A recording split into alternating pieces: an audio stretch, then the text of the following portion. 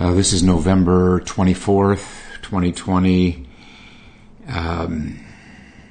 and I'm hoping that the plumber who is scheduled to pull up into our driveway sometime in the next hour and a quarter doesn't show up, but we'll see. I wanted to share with all of you what I learned from Amala Sensei as to the situation there in New Zealand, because I think it's it's a contrast, and one we can learn from. I was talking with her last week about the situation there, and I was just thrilled to hear that they can have sittings and sessions together in one room. Things are basically normal in New Zealand.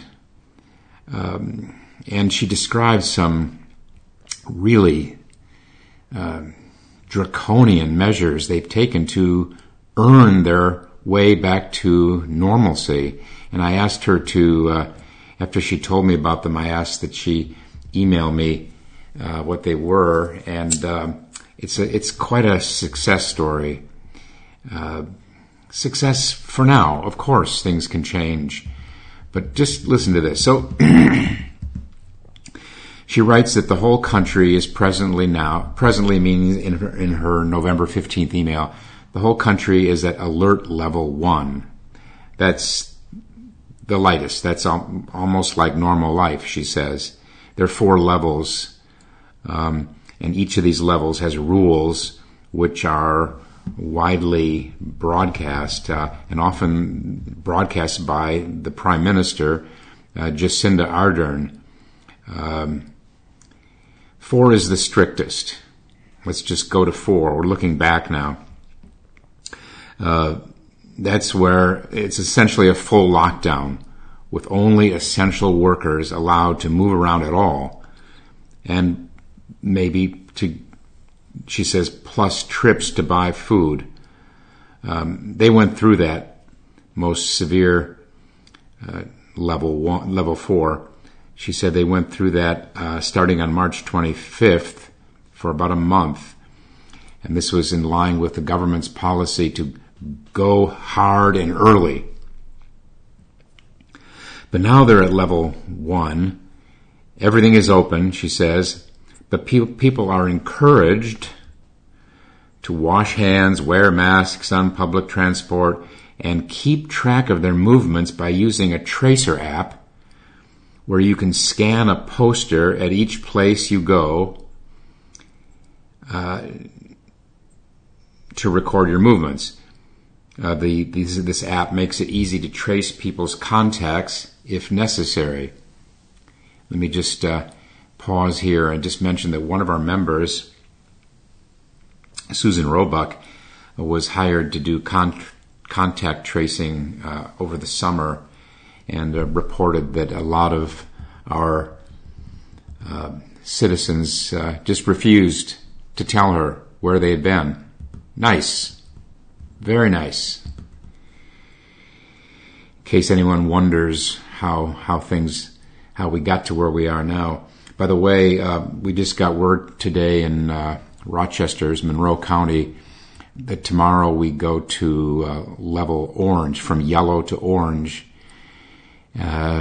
which reflects the rise in cases. And by the way, at the Zen Center, we've been following protocols for really the strictest level.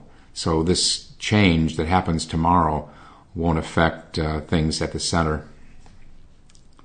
Back to New Zealand, though. She says that only New Zealand citizens and residents are allowed to enter the country. And she says with a few exceptions. For example, there were 1 or 2 sports teams and film crews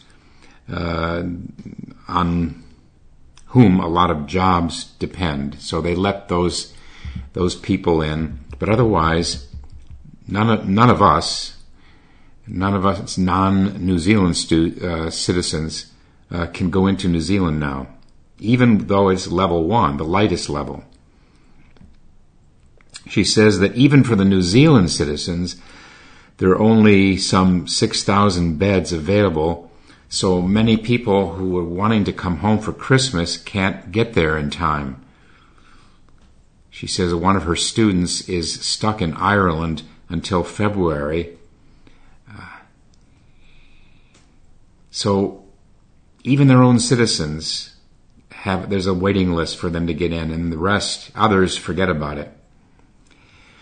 But among their citizens, every New Zealand citizen, when they're finally are allowed to come into the country, they have to go into 14 days of what they call managed isolation.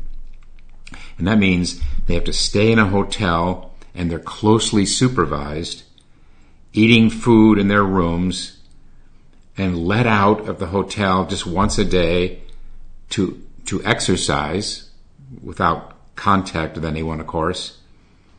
They're given during those 14 days, they're given 2 COVID tests on day 3 and day 12.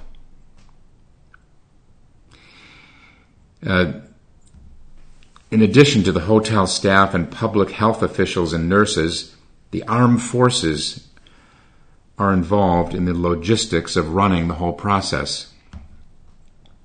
She said on the phone that that's who you have with you when you are allowed out of the hotel to exercise each day, is a member of the military. Now get this, we're still talking about New Zealand citizens, everyone has to purchase a voucher for the 2 weeks of managed isolation and pays half the cost of their stay, which is about $3,000, 3,000 New Zealand dollars. I don't know what that is. I should have checked. And the government pays the other half. She said on the phone that it has to be really upscale hotels because those are the ones who have room service available. And so it gets into quite an expense just to get into your own country.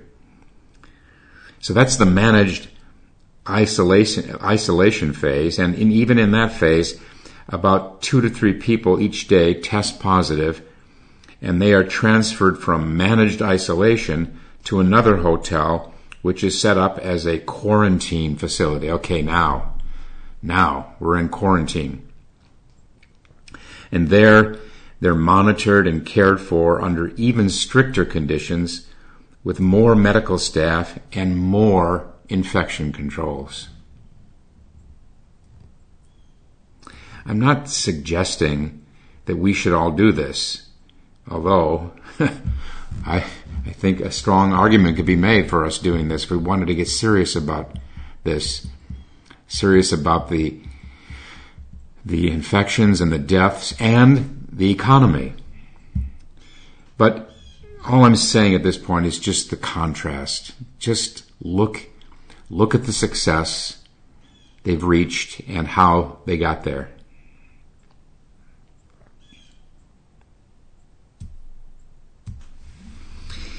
She mentions that the city of Auckland, the capital, was shut after March. It was shut a second time in August for 2.5 weeks because of a big community cluster that got up to about 100 people infected. She told me a couple months ago that one of these citizens in one of these certified hotels had squeezed through a chain link fence and got out and created this community cluster. But most of these all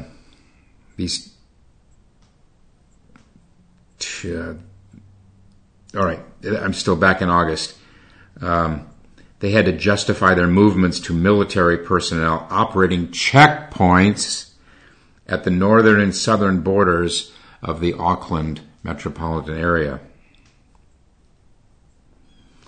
But these days, other than that big one in August, these days, she says, Occasionally there is an infection that crosses the border into the community, and most of these are nipped in the bud through a combination of testing, contact tracing, and follow-up. And then beyond that, genome sequencing of the virus is used to help determine where an infection started. That is a country that wants to find relief from this plague. We, on the other hand, have tens of millions of citizens who think it's a hoax. I heard recently on NPR that nurses are reporting that there are people, I think this was in one of the Dakotas or Iowa or Wisconsin, there are people in intensive care on a respirator who still say this can't be happening, who still don't believe it. Talk about a triumph of beliefs or concepts over reality. It's just appalling.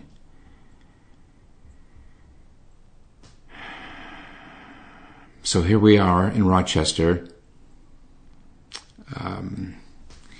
We'll now have to stay at this level orange with indoor dining,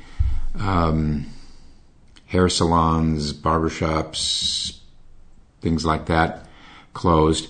We'll have to stay here for 2 weeks minimum to see if the numbers can change. And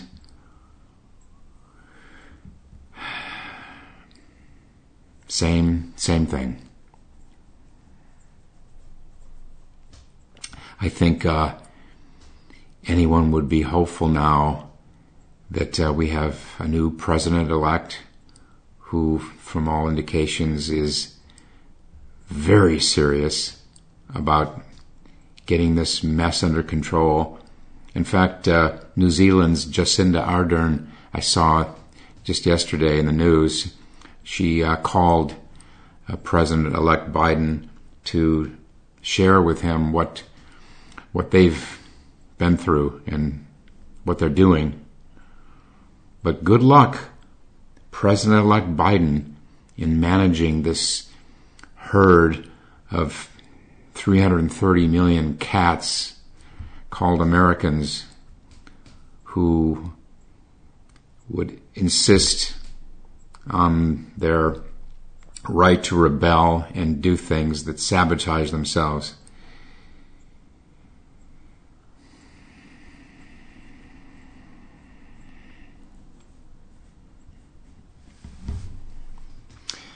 I'm so distressed at what I hear that frontline medical personnel are going through. I'm so distressed that it occurred to me that I could try to organize.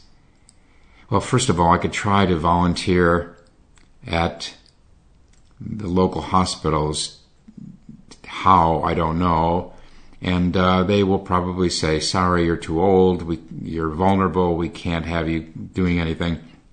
But then I have a backup plan, and that is to find a way to help the families of these medical personnel who are being worn to the bone, who are in